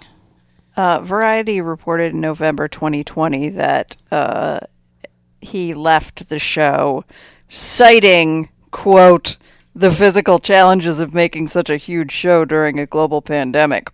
Horseshit! But yeah, he's not on it anymore. Right, but that's what I'm saying. Like, I don't know the thing, how. Like, he created it. He came up with the idea, but you know what? Buffy, Firefly, Angel, all of this wouldn't, whether his name is on it or not, would not be the shows that they are if not for the people that are projecting his words, like the actors and actresses that are doing the work on the screen. And like, I hope that every one of these actors and actresses gets more work from this. And if that, like... Oh, they undoubtedly will. I definitely have no qualms about whether or not they're going to have work in the future. I just, like, it sucks because Karen, like, I respect your viewpoint. I do. I get it. I just also, like, I really like this show. I can't help it. I do. And also when you get to one of the later episodes, like, there was a behind the scenes special effect thing for one of the stunts they did that I had to watch because it was one of the coolest things I've literally ever seen in television. The pond? Yeah. Yeah, that was like the stunt work that Laura Donnelly does is fantastic. It's stunning. I liked that. I liked seeing her fight in that Victorian dress. Right? And that was awesome. That was the thing. Like, so I had seen somewhere one of the because of everything, this being attached to Joss, everything that was being said about, women being taken out of their clothes. Like, every time, like, her character should always be wearing pants. That's it. She should not be in those dresses because everything that she did, and if the dress got torn, it made sense because she is jumping down a huge flight of stairs. Like the Did you like the way she used her dress? Things that she is doing would lead to that dress getting torn. But like that made sense, and she was such a badass throughout the entirety of this episode. Yep. I'm pleased that it is, and that it has been made.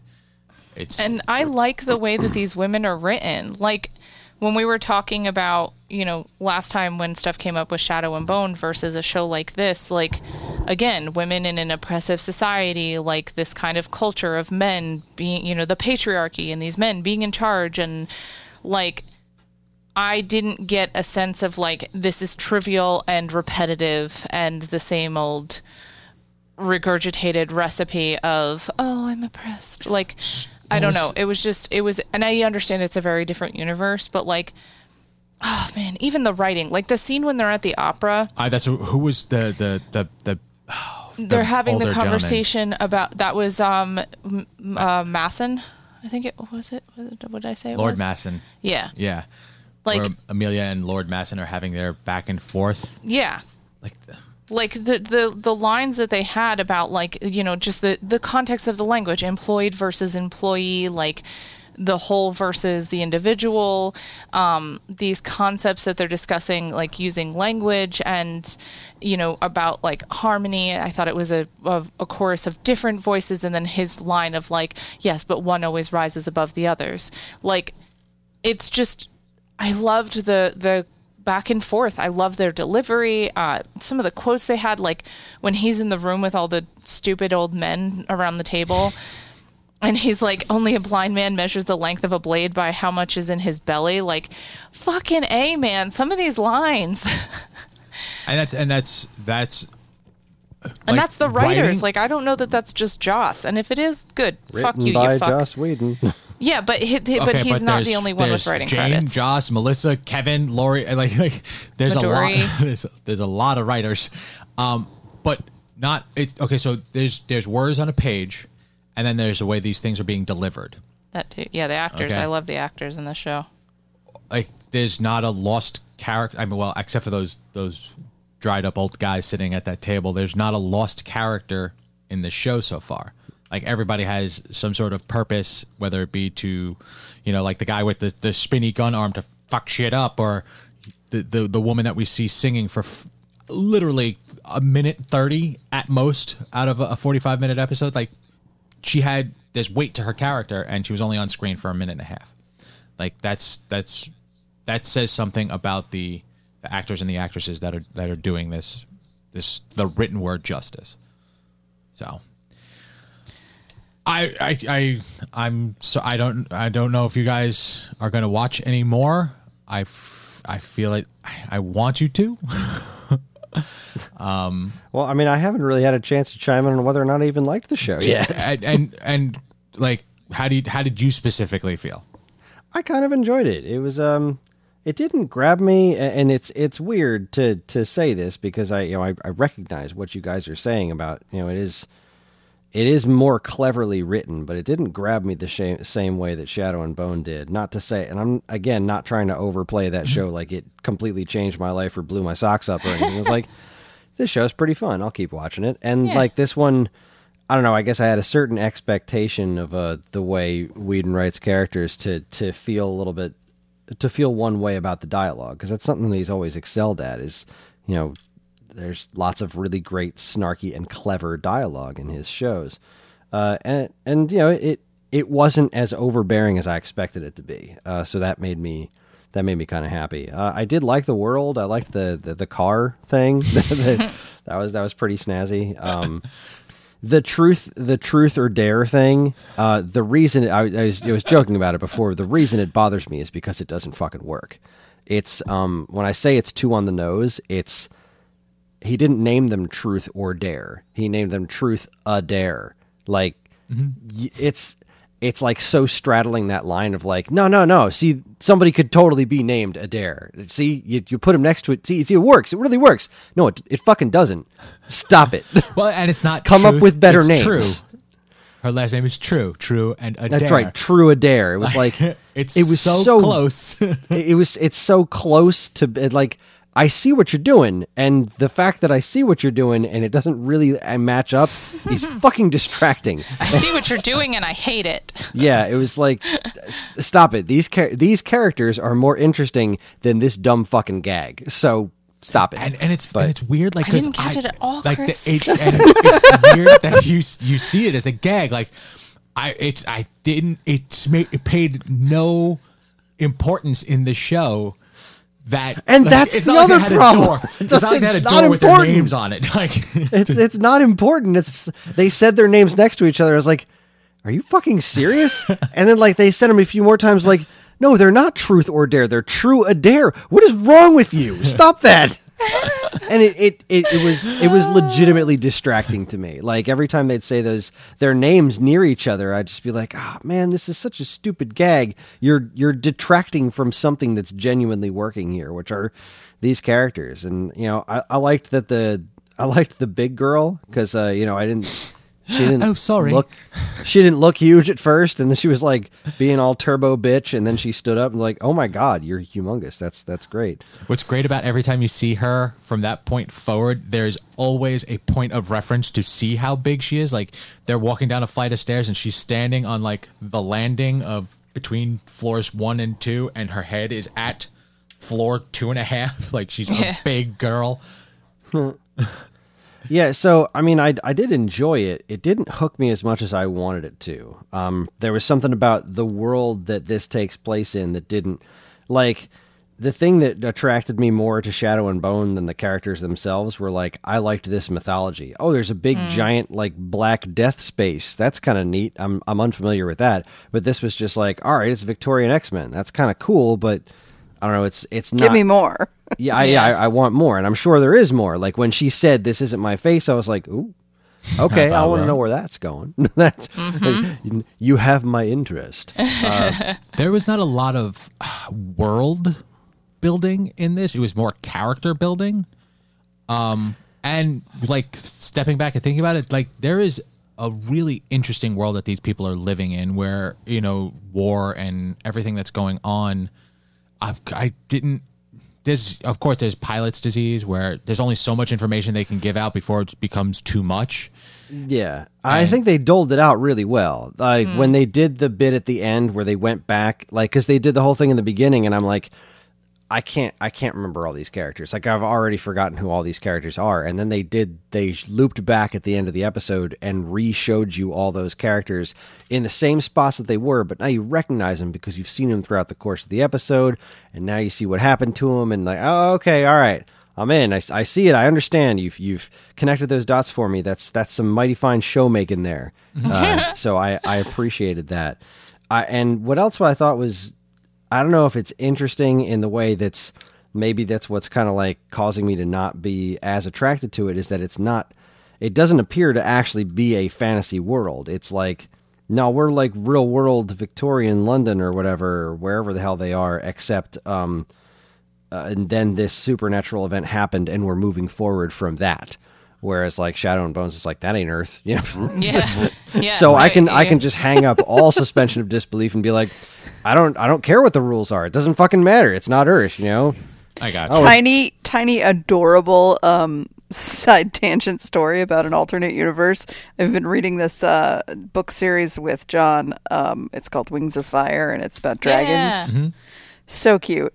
So like the characters are trapped in this cave from the beginning of the book until they're like trying to escape, and then the one dude is finally gets out of the cave and he was brought into the cave as a baby, so he's never seen outside or anything. And so like there's something in the narration about like by the light of the 3 moons, and John just goes, 3 moons. Like he'd never read any or never really saw anything that was like based on another planet where the world wasn't the same. He was just blown away by I would have it. been like, John, fucking Tatooine, man. Like, Tatooine's got 72 sons or something to the fact. I don't know. There's 2 sons right there. It's really cute. And That's Star funny. Wars dad gets up in Star Wars arms. I'm going to wake that boy up. I'm going to leave. I'm going to go upstairs and wake him up and be like, bitch, Tatooine, right now. How many sons? Tell me about it. Oh, yeah. I Son? forgot, but it's not moons. It's not moons, Dad. Fair enough. That's pretty Yeah, amazing. so, I don't know. I don't see myself watching the rest of the show, mostly because I don't see Karen watching the rest of the show, and I can't even keep up on my Star Wars shows, so I can't imagine this is something I'm going to find time for. Yeah. And it's also, I am somewhat comforted by the lack of Whedon, and not just because of, like, the fact that he left the show, and not just because of the whole situation with him being a scuzzbag. The last handful of things that he's done, I haven't been super crazy about. Like, loved Firefly, and that was my introduction to him and the way his worlds work. And then we went back and watched Buffy, and that was a bumpy ride, you know. Like, there's some real good stuff in there, but there's some like not good stuff in there too. Yeah. And very noticeably not good stuff in there. And sorry, go No, ahead. And then there's Dollhouse. Dollhouse was like the real turning point for me, because that show started as one thing and ended as something the fuck else. Are you talking about when they went into the future? Yeah, or like That they went into apocalyptic kind Wait, of is it a futures? bad something else? I never watched Dollhouse. Dollhouse was like this one thing, and then they were like, and now we're gonna zap into the future where like Okay. now it's like the Battle of Serenity Valley. Now everyone's at war in this crazy post-apocalyptic world, and it wasn't bad. Like, I actually really It was a enjoyed different the show. end of the show, and then the follow-up comic books was like, it wasn't bad, but it was super jarring. Like, to see where that show started, like, I don't know, man, that was a weird direction. And then you've got stuff like his Marvel output, right? Mm-hmm. Age of Ultron, like the original Avengers, is great. And it's like, it just oozes Whedon. Like, the main characters act like a bunch of fucking children a bunch of the time. And it's just like, all right, I see you're undoing some of the existing character development to be Joss Whedon, but you know it's working because it's so freaking cool. But then Age of Ultron happens, and while I do love that movie, because I love every Marvel movie, because I'm a whore, but Age of Ultron's like, it's really weirdly disjointed, and it's like, Yeah. I almost feel like the dude's kind of lost a couple of steps in his whole world building thing. Like, maybe he bought into the hype too much, and now he's trying to bite off more than he can chew. Maybe he just capped out with Firefly. I don't know. I don't know what the answer is, but I know that at one point when I had watched Firefly, I was like, all right, anything with this guy's name on it is gold to me. And like Avengers really followed that up with like, yeah, man, this is one of the coolest things I've ever seen. But then kind of going back and looking at his career, and especially the stuff he's done lately, like, I know he didn't exactly make Justice League, but his version of Justice League wasn't great. Yeah. So, I can agree yeah, with that, though. I What's that? feel a lot of what you're saying, Chris. Honestly, I can relate to a lot of it.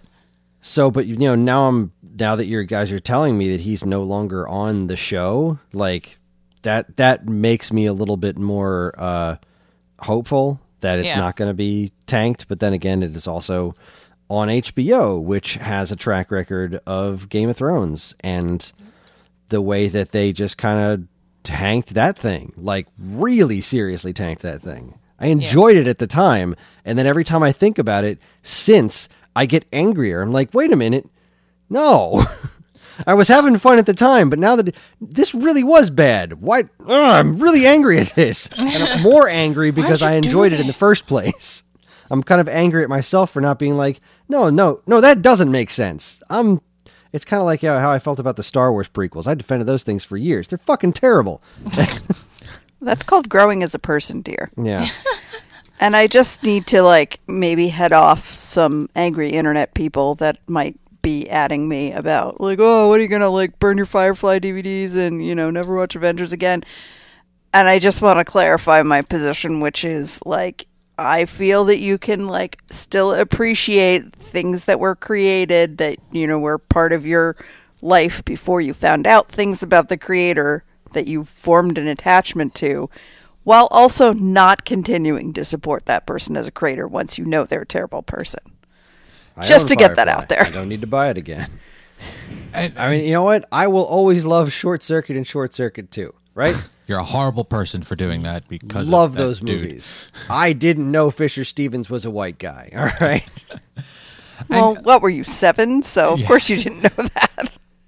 I understand your mindset, Karen. I really do. And I specifically, I think we actually said this, I did not tell Angela because I watched this show. I knew who did it, and I wanted her because I knew that if she went in there blind and just watched the show that she would like it because of the world and the characters in it, and she did not know about it till that last card. He played me like a fiddle. Because I didn't want there to be any sort of, you know, Bias like I have. At it. Yeah. And that's In this show, you can pull it off because it's not overly Whedon-y, even though he, you know, effective according to the credits, did the entire show single-handedly.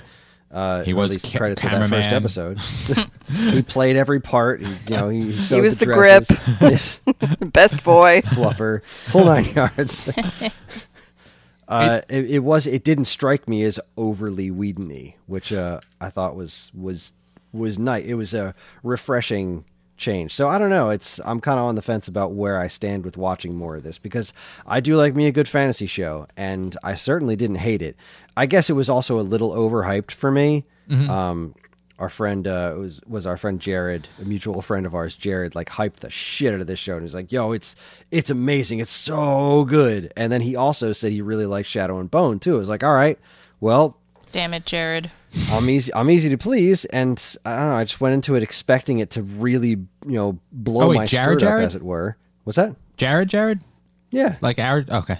Yeah. Okay, just making sure. Now I know who we're talking about because I can see him getting overly excited about it because this does have an X-Men-y kind of feel to it. Yeah, that is true. Dude loves mutants. He loves him some mutants. So I don't know. I'm on the fence as to whether or not I'll watch more. We'll see where the rest of the world of television takes us. Mm-hmm. And we'll keep you updated, let you know how it progresses. When more let me know if it out. takes a weird nosedive, right? Because everybody seemed to like that polar bear show. Not Golden Compass. His Dark Materials. Yeah. Like that seemed to be like a thing people liked, and I didn't care for that shit at all. Well, it's so far the first 6 episodes I didn't see, or I didn't feel there was a dip at all, especially with what happened in the last episode. Like it like 180'd, and when something like that happens in a show, I like, okay, so not Firefly, Dollhouse, people who can get their brains programmed to do, borderline creepy things and sort of pornography-esque kind of thing, to apocalyptic future 180. Like it was close to that drastic of a change. But the story played out and it made sense. And it tied a lot of things together. So I don't know how much of that he wrote, how much was written by others, because the last thing that I actively remember being too Joss Whedon-y was Justice League. Like, there were too many things to make me know that it was Joss doing it. Too many jokes, the whole Like just Too many smiles for a fucking DC film. and it's not even that. It's just like it's a weird sort of humor, like border childlike, and that's not It's what. a very specific, somebody pointed Joss Whedon at that movie and said, do Avengers. And then he, tried to do that with an existing Zack Snyder script, which clearly was not very good to begin with. But it was long. It did have that going. Oh for it. my God, it was. I watched all of it. Did you? in one sitting? I did. No, not in one sitting. It took me days. But yes, I watched the Snyder Cut. I Yeah, did so not did care we. for It took us 4? I think 4 sittings. 4 sittings? Yeah, I think that's what it took for me. It was rage-filled 4 sittings. sittings. We were not pleased with it at And all. I'd like to clarify something because I shit on him a lot. I mentioned this to Evan recently, and I am just going to put it out there. I do like things that Zack Snyder has worked on, okay? I do. But anytime he touches DC, it just pisses me off. And that's it. That's all it is. There are other things he's done that I liked. I'm not ashamed to See, admit but that's it. the thing. Like, there's things that he has done that we like, and there's things that he has done that are just Get the bad. fuck away from DC, man. Back off. Get off my shit. I also don't like it when he talks. Like, I seem to not like him personally based on the little bit that I know about the guy, so that doesn't help either. But I liked 300 when I saw it. I thought that was cool as Yeah. hell. I think that's about it, though. They showed us. The I liked comic. Watchmen, more or less. I actually don't care for Watchmen very much, but I don't really like the comic book to begin with. I liked the Yeah. movie more than I liked the comic book, which I think is relatively high praise, because, Yeah, actually, okay, I'm really happy to hear you say that because I'm usually the person saying that, and then I have to listen to the internet yell at me. So, Yeah, isn't that fun? Where they're like, "No, you're wrong. You like the comic book better." I'm like, "No, I really don't," because I sat there and read that whole thing, and it's all like, "All right, now something's going to be interesting, but now you're going to read 16 pages of some dude on an island that might have something to do with something later." There's a And pirate ship at some point, isn't there? right, there's a whole pirate thing. That's I don't know. if don't I'm like being that. honest, I saw the movie before I had read the comic, and I went back and tried to read the comic and went, nah. I mean, it's No, thanks. they're different animals. Very different animals, but like everyone else that I had talked to that convinced me to read this was so hellbent on that it was awesome and it was great and I was going to love it. And if I liked the movie, I was going to love the comic because it was even better. And y'all are wrong.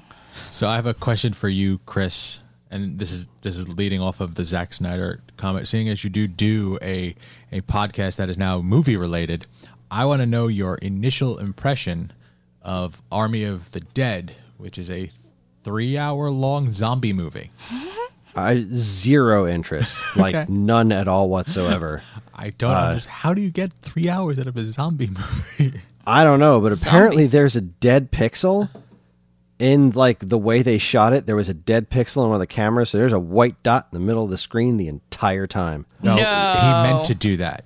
Oh That's yeah, I'm the sure. Yeah, original I'm sure he did. feel that he wanted everybody to. It was all part of the experience. Yeah, I mean, you put Zack Snyder's name on something now, especially after everything he's done with DC. I don't want anything to do with it. Like 300 didn't hold up on repeat viewings, so I was like, all right, I had fun, and I think I'm going to tag out of this guy's career now. And this, I'm going to tag out of this guy's career. It's shocking Yes. how little he's actually done that he has such a name. I mean, outside of the DC stuff. I Hold like on. Sucker Punch. Will not Hakuna- apologize.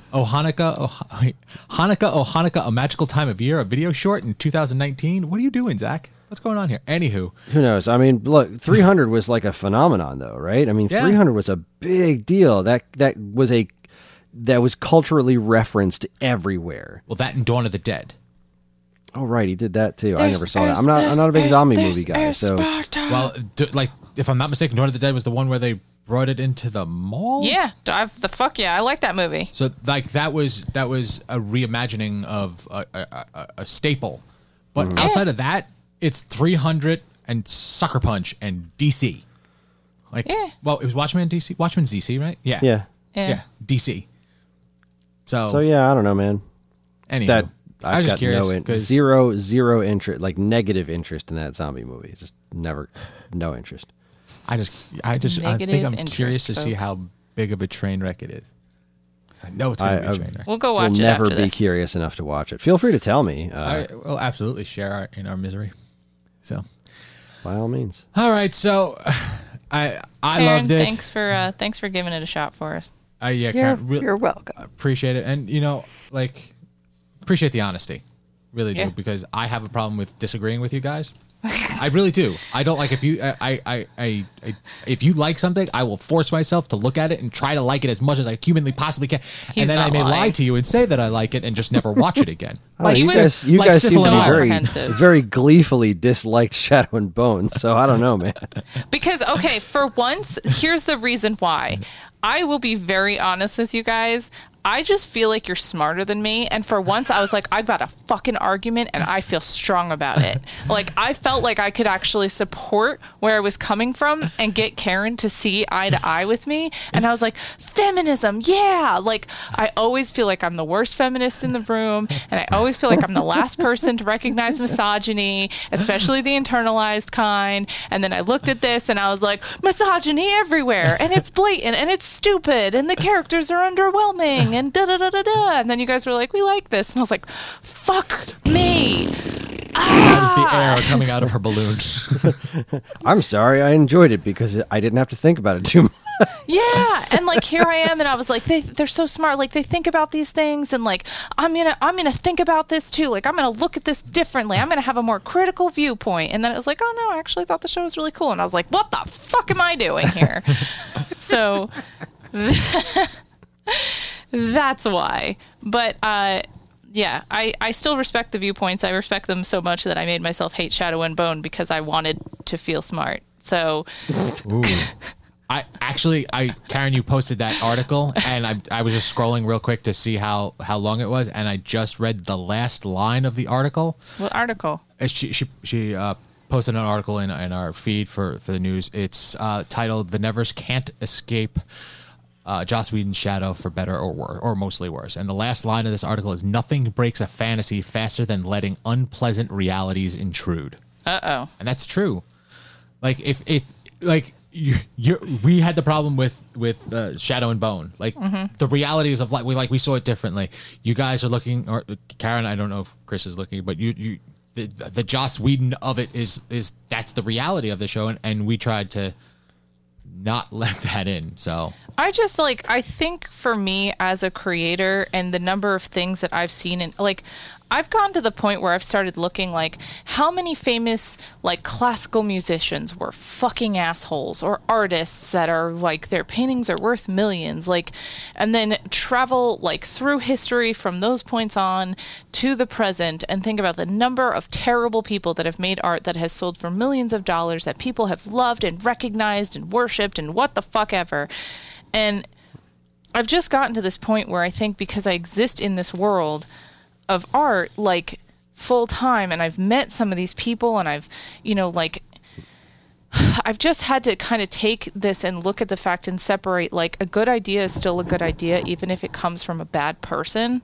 And so I'm trying to recognize that, and like, by all means, if the accusations, again, because I haven't seen that like this has actually been proven or like legally like locked in, so I'm acting under the assumption that these things are true. And if that is true, then may Joss Whedon burn in the fiery pits of hell forever with Zack Snyder. But don't worry, Chris. JK, sorry, I'll Zach. note it. I'll go back and take it.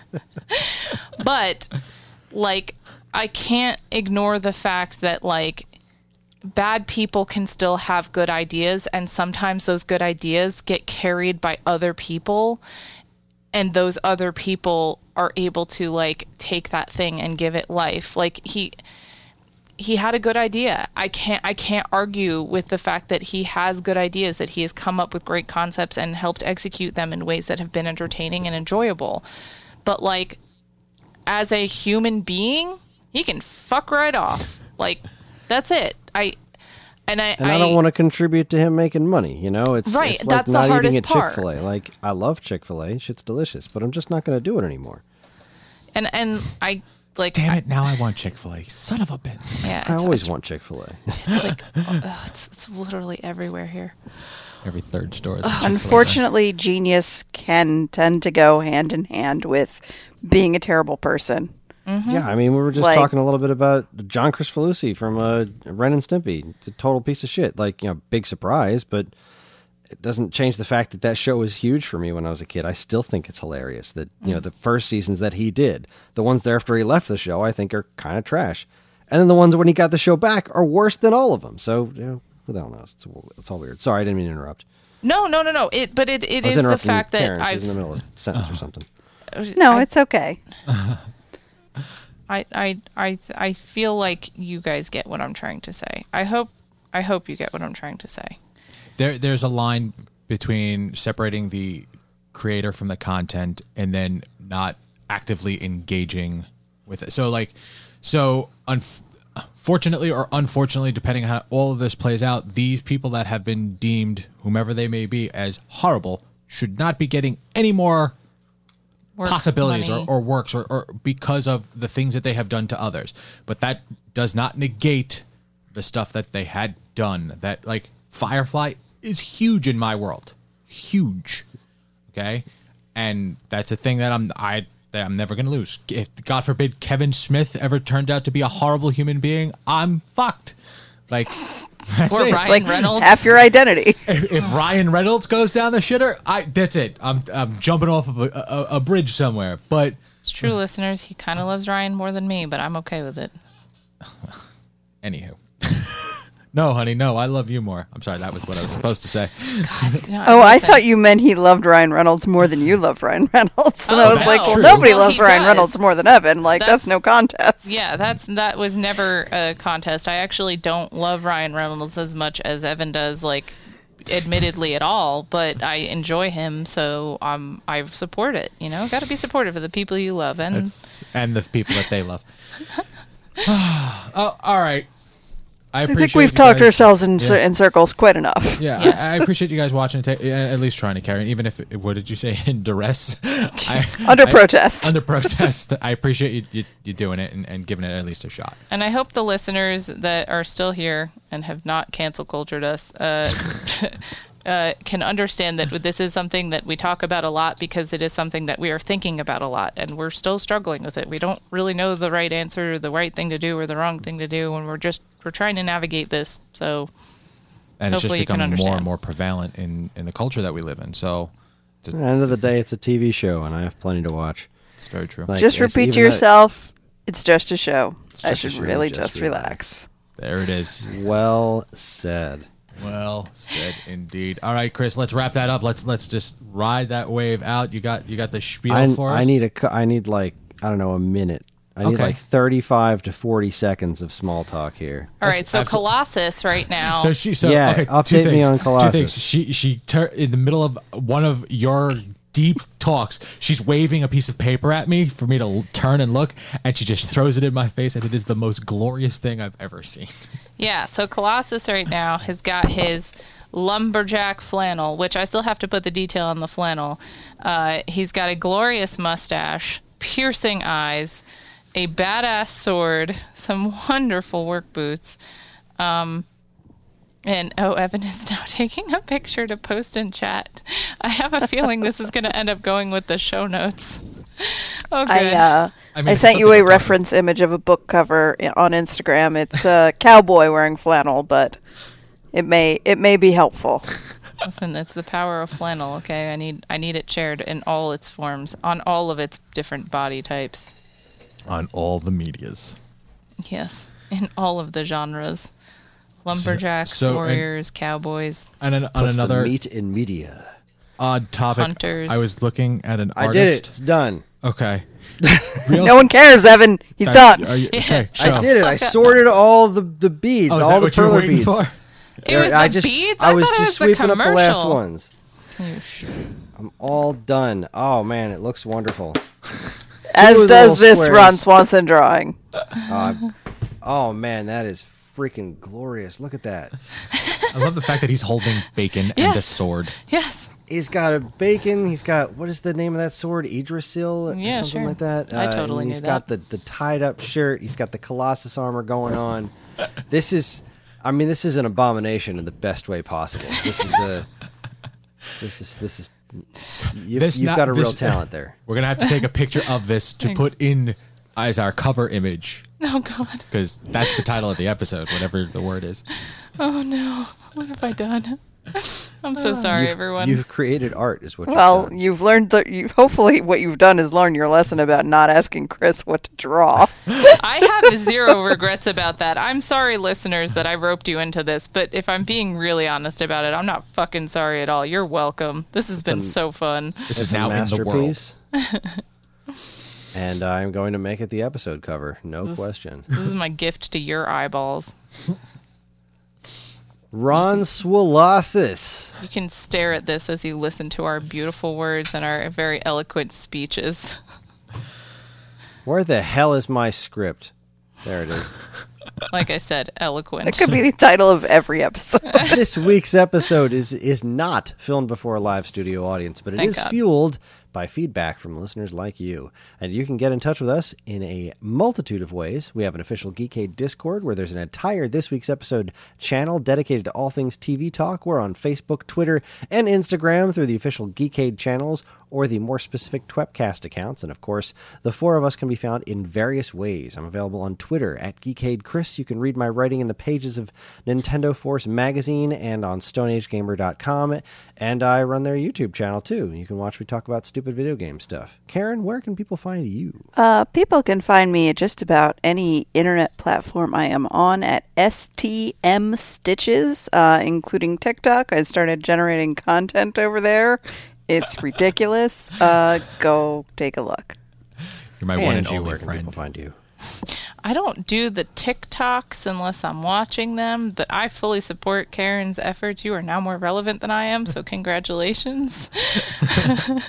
But you can find me on all social medias as at A4Not, or you can find me on Twitch at LaraCraft13. And what about you, Evan? Where can the good people find you? At Geekade_Evan at all of the socials.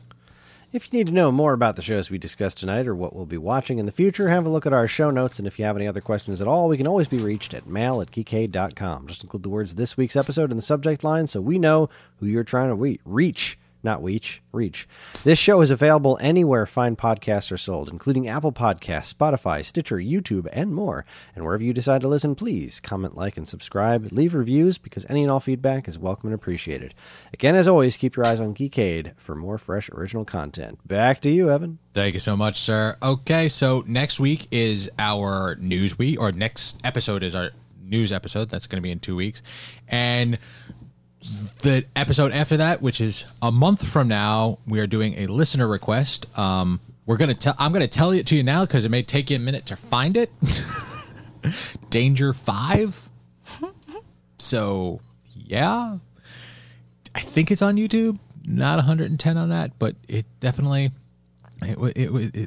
looks like something. So, yeah. All right. It's something. That's it, guys. Thank you so much for tuning in. From all of us here at this week's episode, I'm Evan. I'm Karen. I'm Angie. Da-na-na-na-na. Dresses. Good night. And this concludes our broadcast day.